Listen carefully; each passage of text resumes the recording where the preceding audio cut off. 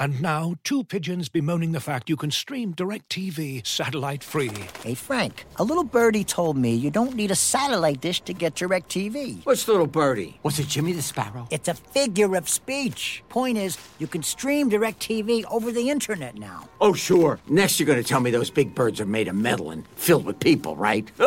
You mean airplanes? Stream DirecTV without a satellite dish. Visit DirecTV.com. High-speed internet service required. Terms and restrictions apply. As you've probably heard by now, we've teamed up with BetMGM this season. We'll be using BetMGM lines to make all of our picks, and we'll have special offers for our listeners each week. If you haven't signed up for BetMGM yet, use bonus code The Athletic, and you'll get a 1-year subscription to The Athletic, plus up to a $1,500 first bet offer on your first wager with BetMGM. Here's how it works. Download the BetMGM app and sign up using bonus code The Athletic. Make your first deposit of at least $10. Place your first bet on any game and claim your voucher for a 1-year subscription to The Athletic. See BetMGM.com for terms. U.S. promotional offers not available in D.C., Mississippi, New York, Nevada, Ontario, or Puerto Rico. Gambling problem? Call 1-800-GAMBLER. Available in the U.S. Call 877-8-HOPE-NY or text HOPE-NY 467-369 in New York. Call 1-800-NEXT-STEP in Arizona. 1-800-327-5050 in Massachusetts. 1-800-BETS-OFF in Iowa. 1-800-270-7117 for confidential help in Michigan. 1-800-981-0023 in Puerto Rico. First bet offer for new customers only in partnership with Kansas Crossing Casino and Hotel. Don't forget, if you haven't signed up for BetMGM yet, use bonus code The Athletic, and you'll get a 1-year subscription to The Athletic, plus up to a $1,500 first bet offer on your first wager.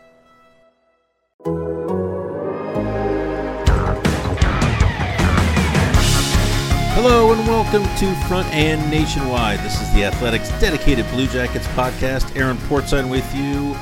It is officially the off-season in Columbus. We are joined by the voice of the Blue Jackets radio network, Bob McElligott. Bob, thanks for being with us again. Porty, thanks for having me again. It's so funny you say it's officially the off season, and man, this doesn't feel like any other off season, right? I mean, it felt like we were in the off season for 4.5 months, and then it was full bore hockey, and now I don't know what to do with myself. Now you've been actually in the building. I've not been in the building, but yet I still have crawled out of my office here at home a couple of times after games and thought, man, it's got to be the middle of April. Oh, geez, it's August now. Yeah. You're so used to hockey and hockey season that it kind of smacks you in the head that it's almost fall. Are you feeling that? Yeah, I'm especially feeling it now. I think the last couple of mornings I've been up early and it's been nice and cool and crisp, right? So yeah, it kind of has that fall feel to it. But yeah, when you're in a room underneath the stands right before you go out to the bench at Nationwide Arena, you don't know if it's spring, summer, winter, or fall. Right, it's just you're just there watching games on the TV screen. Well, it feels like we should be getting ready to go to Traverse City, Michigan, because it's that kind of time of year. Blue Jackets bounced from the bubble, bounced from the playoffs, of course, on Wednesday with a 5-4 overtime loss to the Tampa Bay Lightning. They lose the series in 5 games. You know what? I want to say, let's talk briefly about that series, if we will. I keep wanting to move on to other things, but let's touch on that briefly. Very competitive series. Honestly, more competitive than I would have expected it to be when you think of what the Blue Jackets lost this season, both free agent-wise but also injury-wise. All 4 losses by 1 goal. I think you can point, as you always can in the playoffs, to a bounce here or there. If Emil Bemstrom's shot is 2 inches to the right, Alexander Texier's skate is 2 inches back, and it's not offside, they're up 1-0 in games 3 and 4. Maybe we're looking at a different series, but we're not. They lose to the Lightning. Bob, your thoughts on that series? What can you say about it that hasn't been said to this point? Well, probably nothing, because I think everybody has covered it. But I think, and everything you just said is true, and all those losses are 1-goal losses, and maybe it could have went this way or the other way. But I think you got to credit the Tampa Bay Lightning, because the one thing that they did was they took their medicine from last spring, and they learned. And they learned a couple of things. I think, first of all, Julien Brisebois, the general manager, learned that he didn't have a fully playoff-capable team.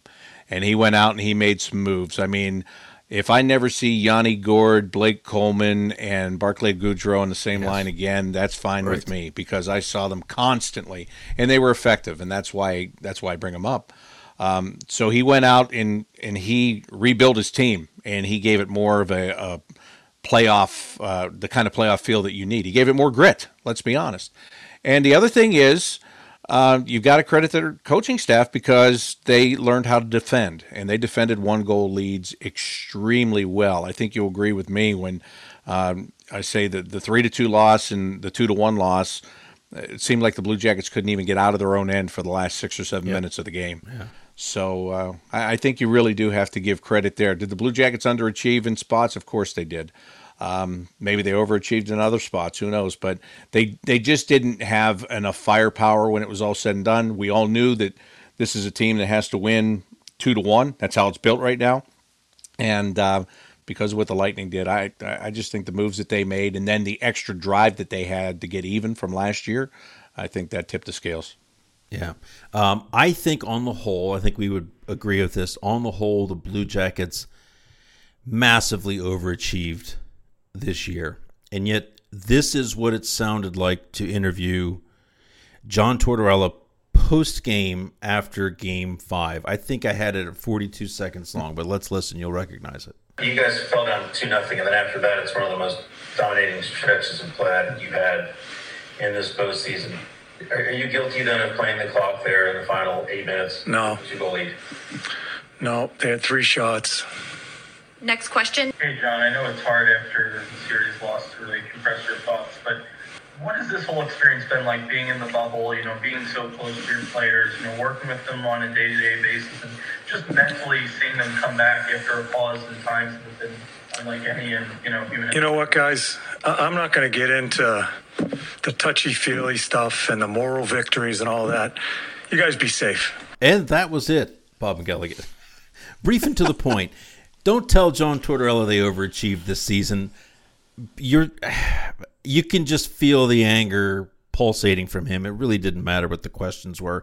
Maybe that's an odd time for a reflection question right there. We know he doesn't like first questions. The man burns hot in situations like this.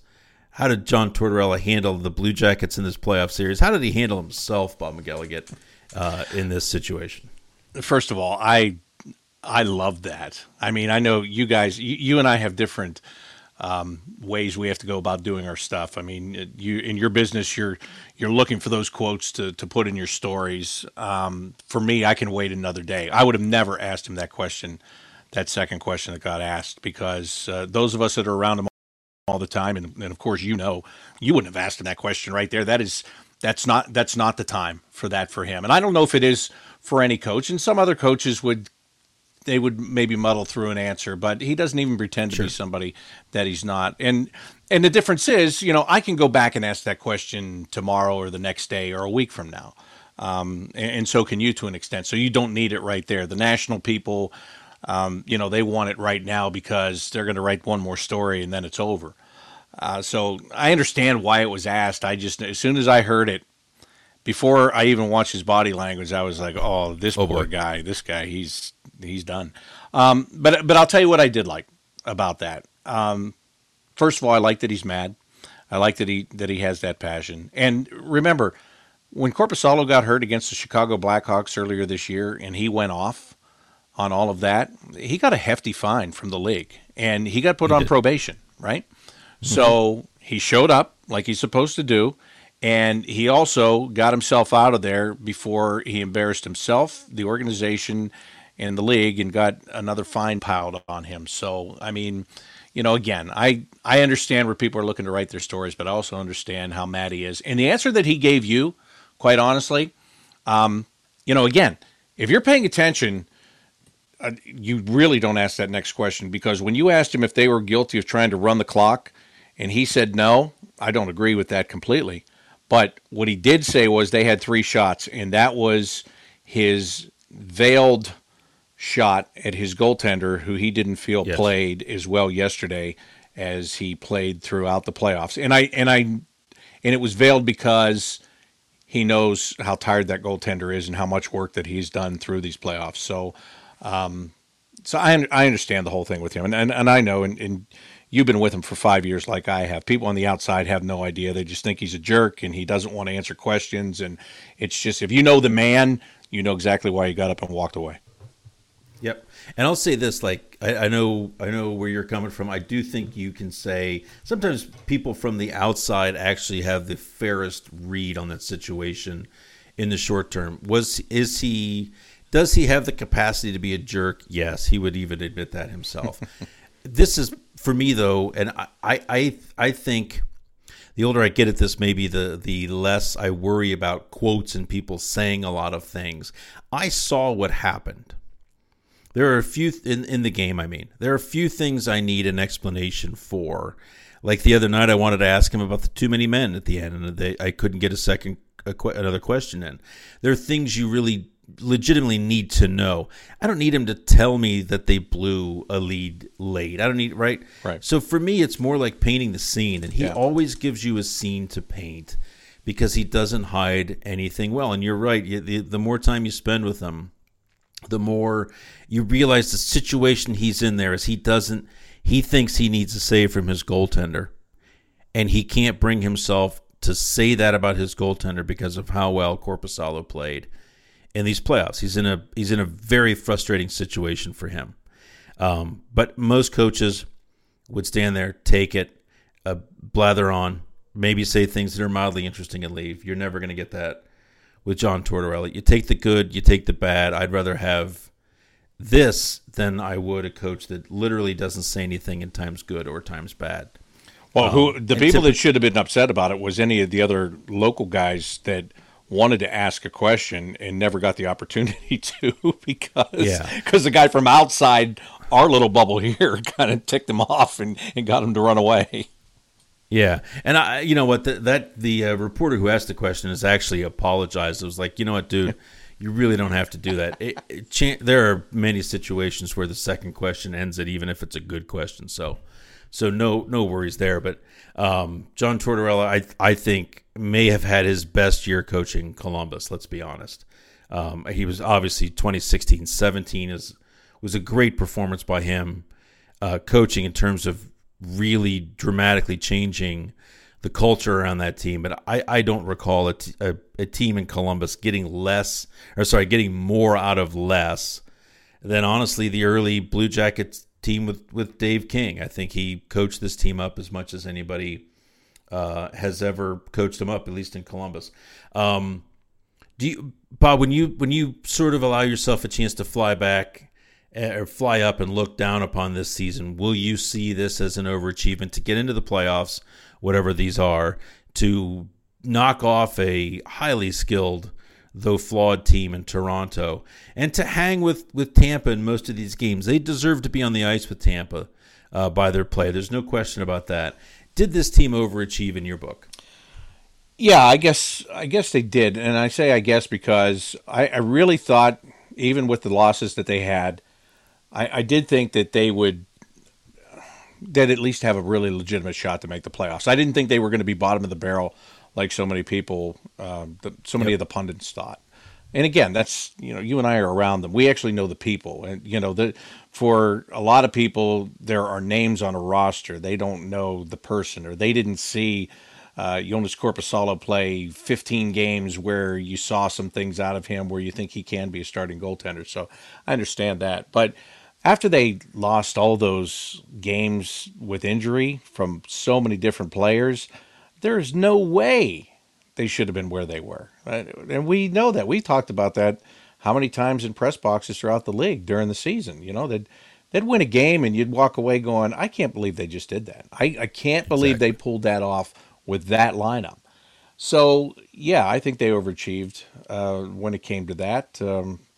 I also think they found out a lot of things about themselves. I think Torts did push all the right buttons. The broadcasters in the league are the ones that vote on the Jack Adams Award for the Coach of the Year, and I didn't even hesitate to vote for him, and not because he's a Blue Jackets coach, because I think, as you said, he did the most with the least throughout this season. Like, Bruce Cassidy's team had 100 points in Boston. He's a finalist. Well, yeah, sure. I guess you should be a finalist. Yeah. Alain Vigneault's a finalist for bringing Philly back. Well, for God's sake, all you had to do was finally get a goaltender in Philly, and you had a chance. And then they have some other young pieces.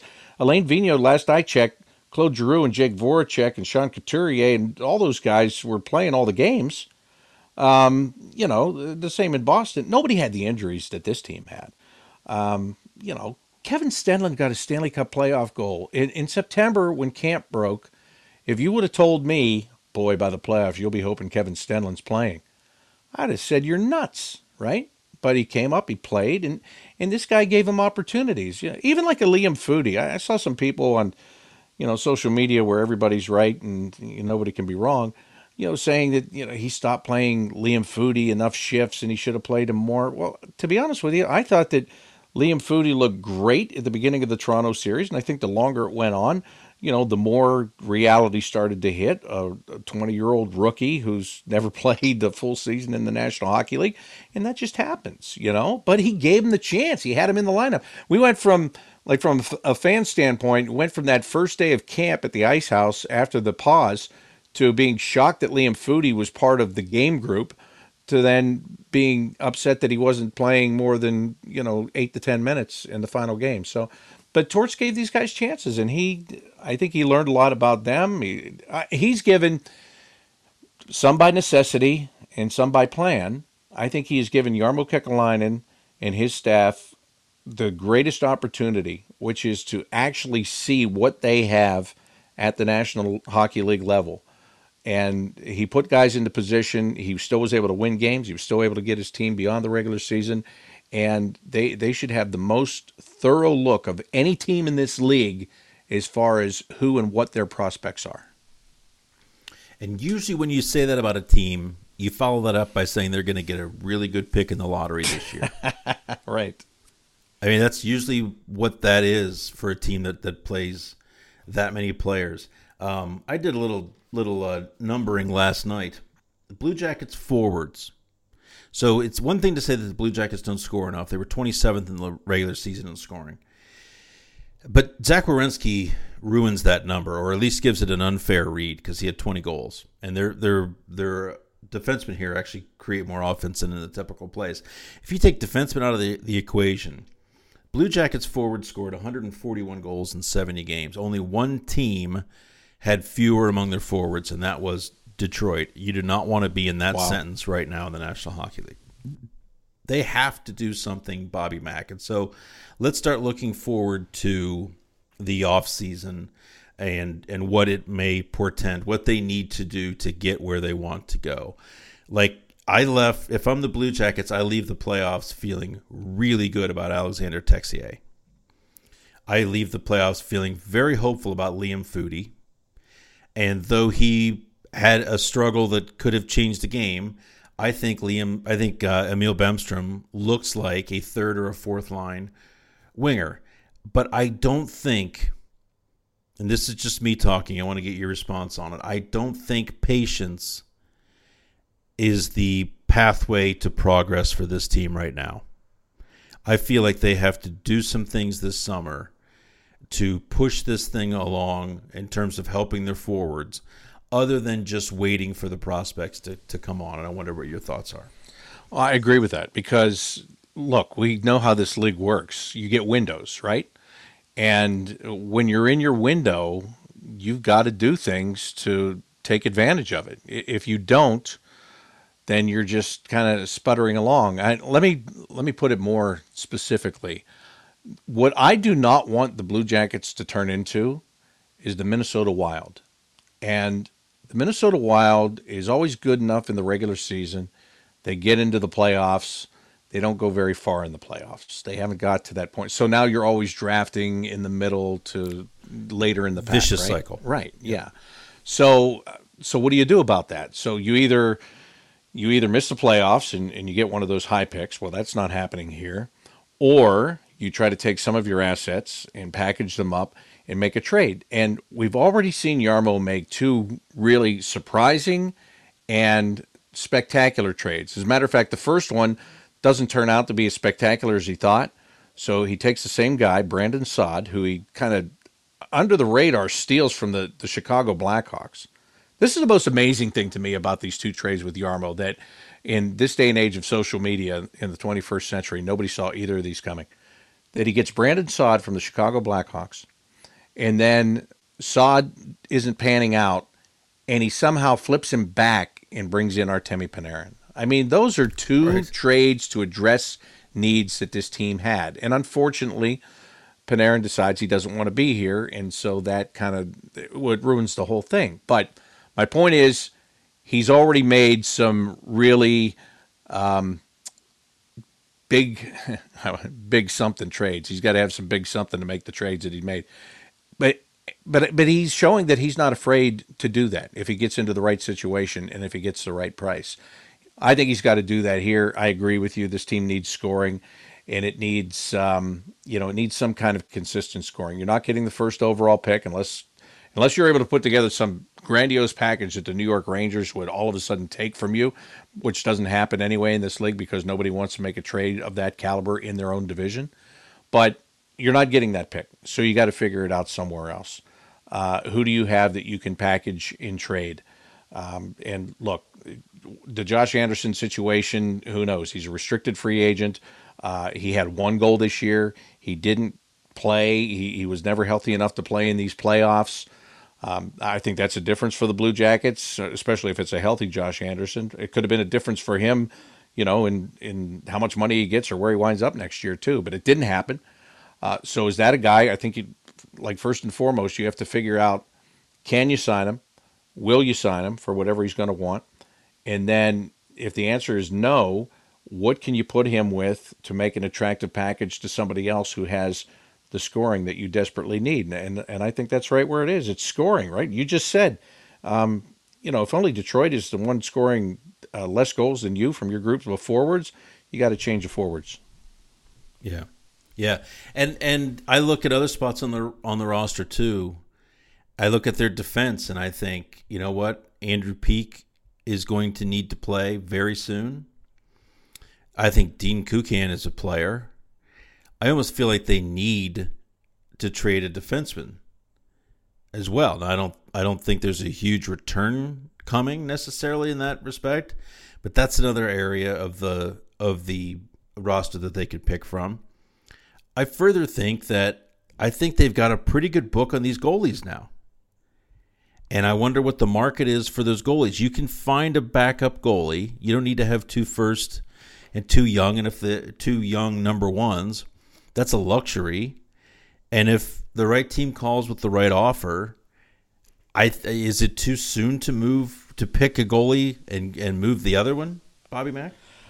Well, I think the number of things that are going to be involved there is, what's the goalie market going to be like when the season's over, right? Because there's some big name guys that can be out there as unrestricted free agents. Although, if you're a general manager, you might want to call Dale Talon, who's no longer the general manager of the Florida Panthers, and ask if it's really worth paying out top dollar for that unrestricted free agent goalie. Who did he sign, Bob? Yeah, there's some guy named Bob. But we all know the problem there. I mean, he thought that a goalie was going to cure all his defensive woes, and he had a team that played completely the opposite of the way the Blue Jackets played defensively. They have no structure. Their defensemen are more offensive, and they left their goalie hung out to dry all the time. But look, we talked about this, you and I, a couple of weeks ago before the playoffs began, and about the goalie situation and who was going to start. And, of course, Korpisalo started, and then he left, and Elvis came in, and then he got hurt, and we never saw him again. And just to go back for a second here, I think that was a big blow to the Blue Jackets because Jonas Korpisalo needed a day off. He needed time, and they didn't have the luxury of giving him that time in the Tampa series. And if Elvis would have come in there and played extremely well and beaten the Lightning, now you'd have a Tampa team going, my God, they can throw 2 guys at us. What are we going to do here? But it never materialized that way. But is it too early to pick between those two? I think it depends what the offer is, quite honestly, because, first of all, I'm assuming that the injury to Elvis is just something that was going to take more time than the Blue Jackets had left to play, and it won't be a factor in the future. But the Korpisalo thing, you would have to think that his stock rose considerably in these playoffs, wouldn't you?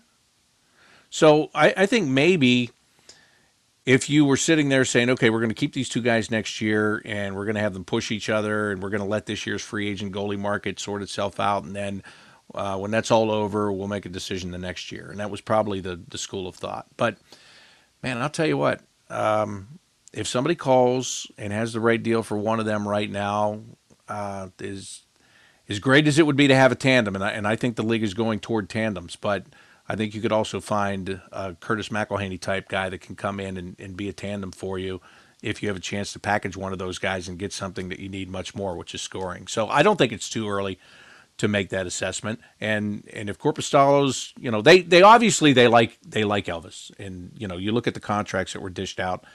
They like Elvis. They think he's going to be a good NHL goaltender. Maybe they didn't know what they could get for either one of those guys, but Korpisalo, every GM in the league just watched what he did. His name's going to be in the record books for a long, long time for making 85 saves in a game. So he is front and center right now. So if you get a good deal, I think you certainly have to consider it. Yeah, I think there's still a lot for them to learn on Elvis. But I think this was an incredibly educational year for Elvis Merzlikins if you think about all that he adapted to.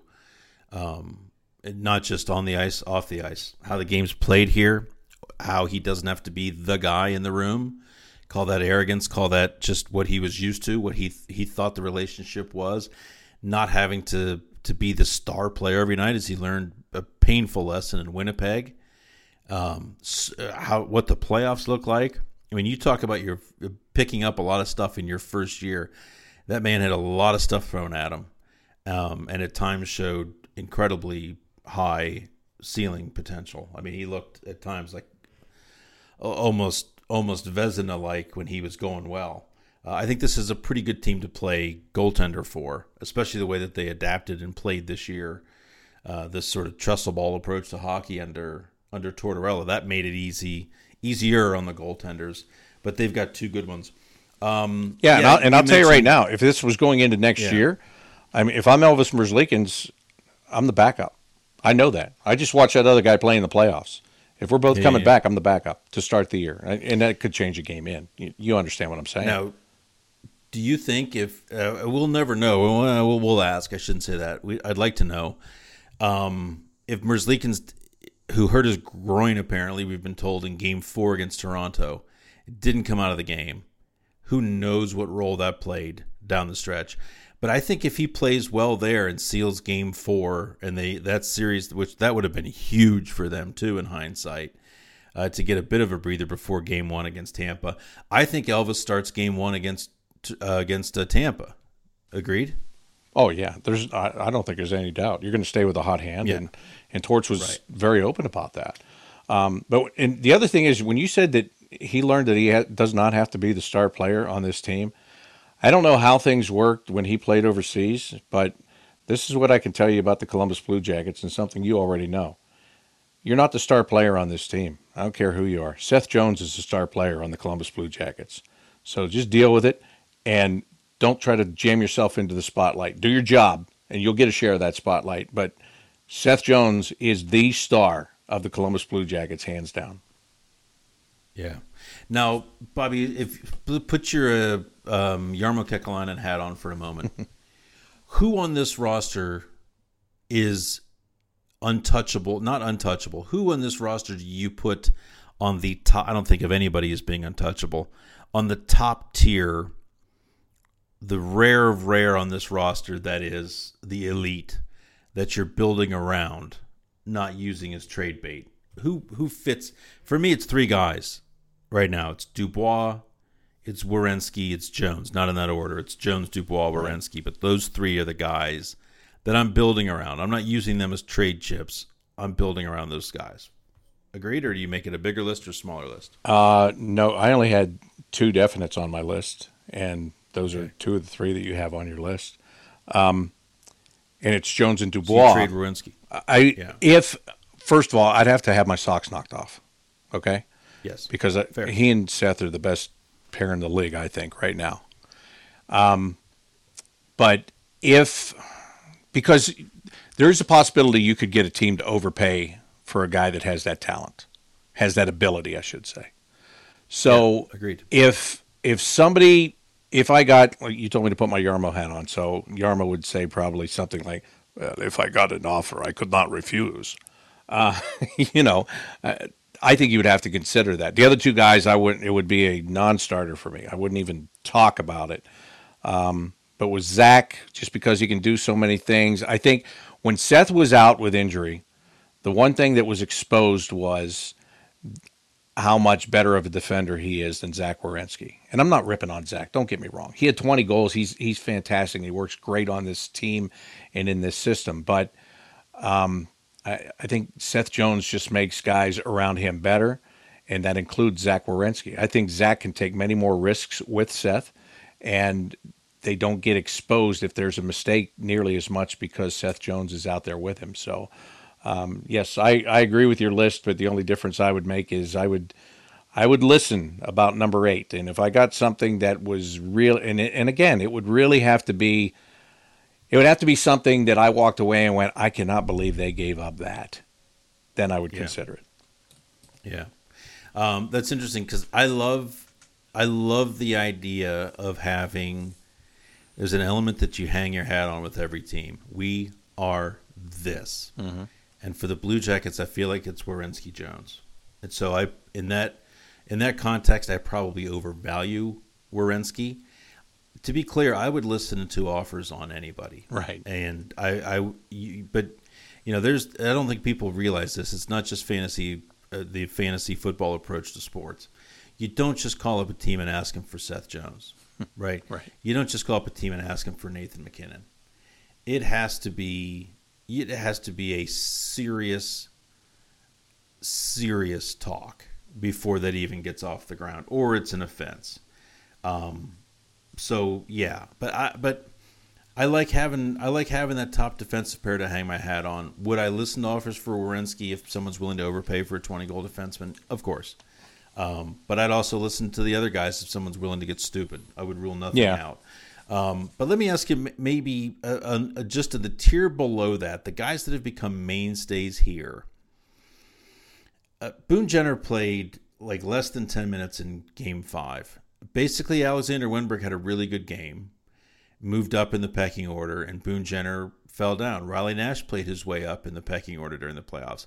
I'm not suggesting that the Blue Jackets reach a point where they trust Alexander Wenberg to be a second or third line center next year. I think if that happens, it's gravy. I don't think you can trade that contract, but I'm not getting optimistic or putting rosy-colored glasses on for Wenberg. I've done it too many times. He's got to prove me otherwise during the season sustained. But I wonder about Boone Jenner, who that guy works his butt off. He has a work ethic in him that, of course, you miss if it's gone, but that other teams around the league crave, maybe overvalue even. Where do you stand on the sort of Blue Jackets foundational players? I feel like Matt Calvert was in that group before.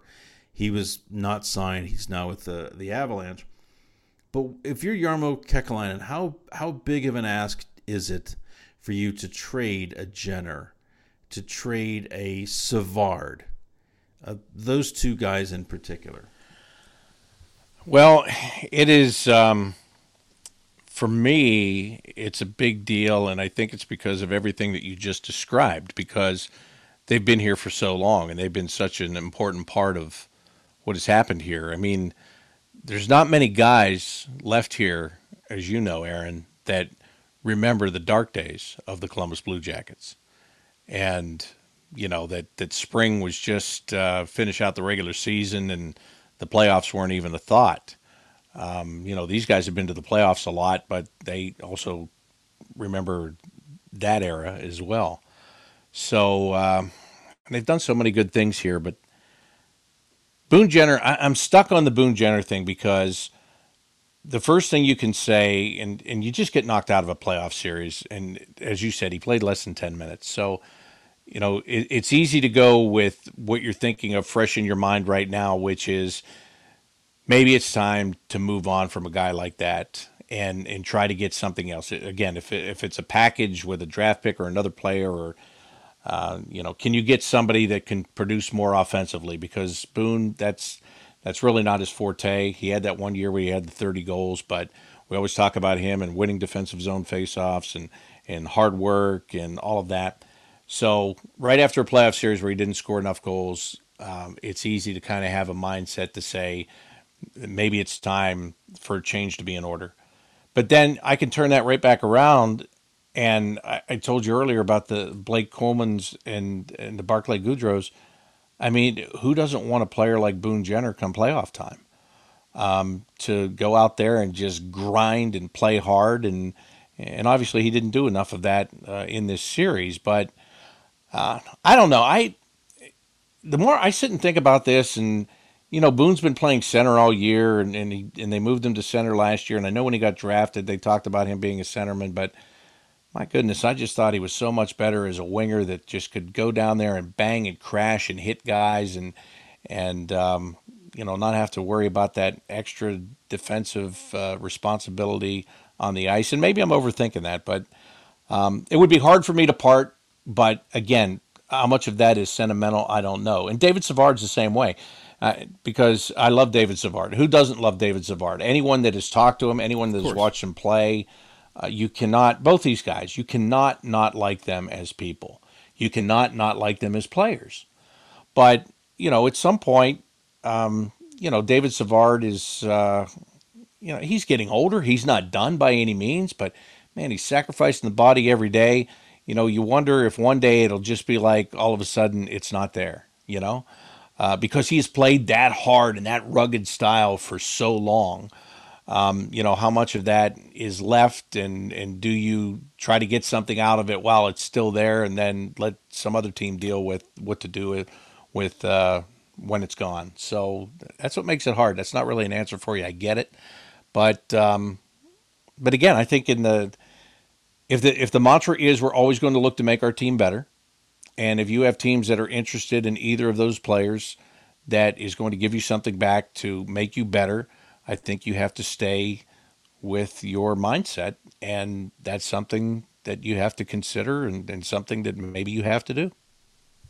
Yeah. Those are the guys you miss when they're gone. Yeah. There's no question about that. Yeah, I miss Matt Calvert all the time. I mean, we went to Colorado, and totally somebody came up behind me and gave me a big hug, and I turned around, it was Matty Calvert, and it's just, and here's the guy that scored that playoff goal in Pittsburgh that gave the franchise its first ever playoff win. I mean, he took a puck in the forehead and scored a shorthander to win a game. This guy is going to be, he's a folk legend for the Blue Jackets for the rest of his life, right? He is. Yep. Are they better with him gone? I mean, in some ways. Is there anything that he would have brought that would have helped propel them past the Tampa Bay Lightning in this last series? I'm not so sure about that. Right. And that's the point, right? Right. Like it's going to have to hurt a little bit if they're going to bring in difference-making players. It just is. Trading Josh Anderson's going to hurt because that's a hell of a player. That is a hell of a player. But that one's different because we don't know the mindset with him, right? Totally. I mean, and you're also used to playing without him right now. Yeah, exactly. Yeah, you just played basically a whole year without him, as far as that goes. But they've had guys here that don't really want to be here. We saw how that all worked out. I don't know where Josh is on that personally, but that obviously that factors in. But still, to your point, the kind of player he is, the size, the speed, the scoring ability, yes, it hurts. Yeah. You're listening to the Front and Nationwide podcast. Our guest is Bob McGilligan, radio voice of the Blue Jackets. Just a couple more for you, Bobby. It's funny how much things change from one year to the next. 9 of the 20 players that were in the lineup for some of those games against the Lightning were not part of the Blue Jackets last season, which is crazy. Crazy. That's a huge amount of turnover for a team that was successful last year. What does your gut tell you about this summer? Because every year, I get fed up as I type this every year. I go, yeah, but when is it going to happen? When are the teams that have these awful salary cap crunches? When is that going to benefit the Blue Jackets? Because it's always going to, and it hasn't yet, where these teams part with really significant pieces pennies on the dollar because they have to get under the cap. But it's different now. And most of these teams anticipated the cap being between $5 and $6 million more than it's going to be. It's a flat cap for the foreseeable future. The Blue Jackets have a chance to be active within that market space. They don't have a ton of cap room, believe it or not. They won't after they re-sign Dubois. But what is your sense about how different things are going to be when this team tees it up again? December? I think training camp is in November. When they tee it back up again, how much change do you think there's going to be? Or do you think that these playoffs may have convinced people within the organization that this team is closer to being elite just by being who it is? I hope not, because I still think they need to tweak it. Again, I think it's great what we saw out of the guys that are here.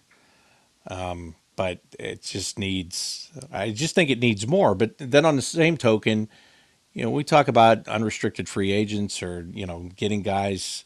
First, you got to get guys to come here. I know people hate to hear that, but it's still the truth. You got to get them to come.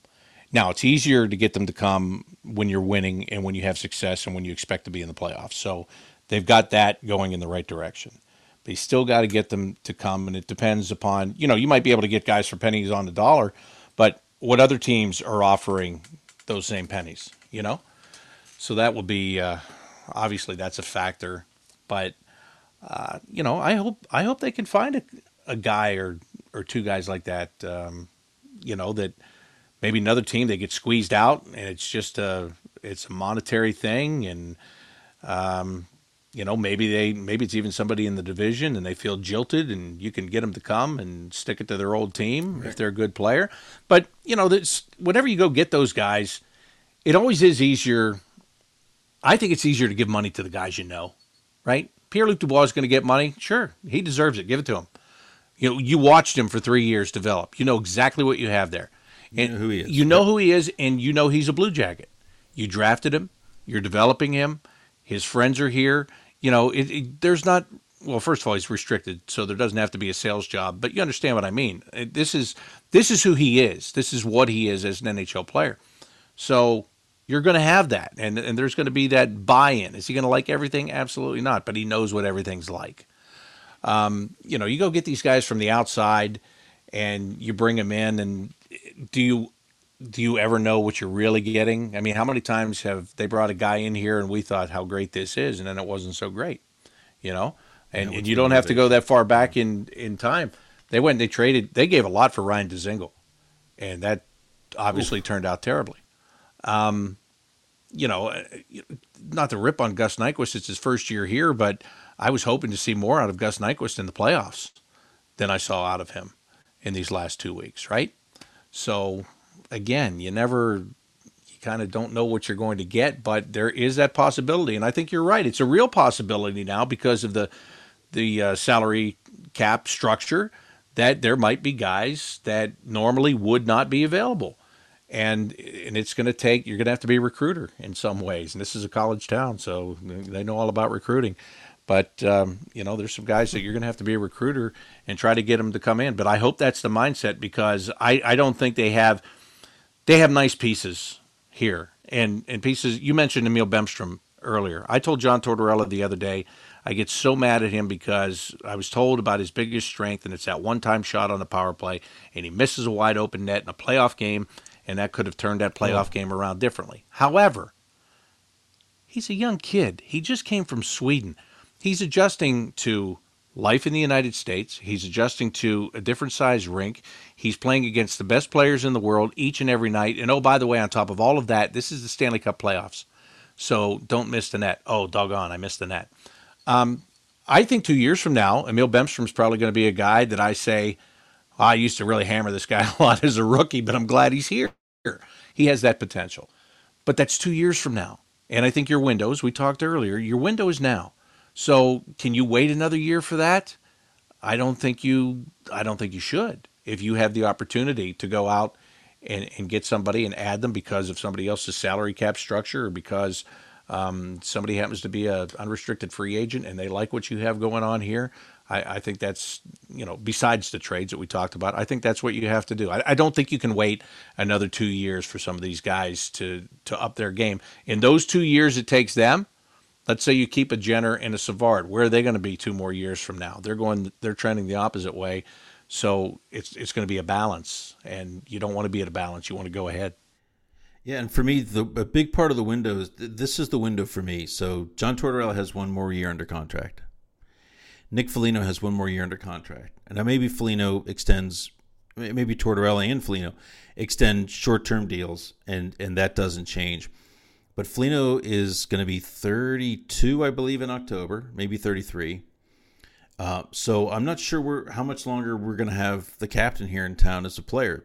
He's getting up there in the way that the NHL works today. Maybe the bigger issue, Seth Jones is an unrestricted free agent in 2 years. Zach Werenski is a restricted free agent in 2 years. A huge determinant of how accomplished and how successful this franchise is will be what Seth Jones decides to do. And I won't even pretend to know what he's thinking right now because he doesn't share that publicly. But those guys want to win. Those players that are wired like he is, they want to win. And so they have won here in Columbus. They've won 1 playoff series. I think that's what these next couple years are about. The Tortorella and the Foligno legacy, but even more important, a sales pitch to Seth Jones and others about wanting to stay with this organization. And that's why I agree with you that the window's opening now or is open now, but it never opens and stays open long in this league. No, it doesn't. And, the facts are Nick Foligno, he's great. But, whether Nick Foligno is here or not is not a key to your success in winning a Stanley Cup. Whereas Seth Jones, it's completely the opposite. I mean, Nick is a great compliment player, and he's a great captain and a great leader and all of that. But he's, as I said before, Seth Jones is a star of this franchise. And yeah, if you want to keep him around, winning in the next 2 years would, I think that's the way to trend, especially this next year, right? I mean, because once you get down to that 1 year on the contract, that's when you're starting to talk to a player and try to figure out what he wants and where he's going and where his head is and how much it's going to take. So if you could really add to this team and not only just keep it in the playoffs, but keep it winning in the playoffs, I think that's a great point that you make. Yeah, we talked about recruiting and selling. Nothing sells better than winning. Absolutely. Well, folks, if you're listening to the Athletic podcast, I hope you are. It's a big part of your subscription. You get Pierre LeBrun's podcast on Wednesdays. Scott Burnside has a daily playoff edition of Two Man Advantage. That's Mondays, Tuesdays, Thursdays, and Fridays. Posted by 10 a.m. every day throughout the Stanley Cup playoffs. Scott will keep you up to speed with all of the NHL action. I've been a guest on that show before. Plus, some of the Athletics' best hockey writers stop by to help break down the games and look ahead to the rest of the playoffs. Only available through The Athletic. Thanks so much for listening. Bobby Mack, thanks so much for joining us. Well, thanks for having me. It's great to have these discussions, and I'm not going to know what to do with myself in about another day. So right. Thanks for getting me while it's still fresh in my mind, because 2 weeks from now I couldn't even have this conversation with you. Exactly. You'd be like, the other day I had to look up Lilia's first name. That's pretty bad. That's pretty bad. That's Jacob, yes. Right, because there was a Lilia that played for the Red Wings those years, many years. Yes, yeah, and that's where. See, now I can't remember that guy's first name, and gosh, I should. So Andreas. There you go. Thank you, Andreas Lilia. Thank you. Now we're even. I've typed that. Neither one between the two of us, we're going to get every Lilia in this league right. Ooh, we need good copy editors, that is for sure. Bobby Mack, thanks for joining us. We'll talk to you soon. Thank you, Aaron. I appreciate it. Thanks for listening, folks, and we'll be back with you on Tuesday. We're going to keep going here a couple of weeks for the next couple of weeks. We may spend some weeks, it's a shortened off season. We may cut back to one a week during the quiet days of the brief off season, but we'll let you know in advance. As of now, we're going to keep doing 2 a week. So thanks for listening. Thanks for reading what we write, and we will be talking to you soon. Take care.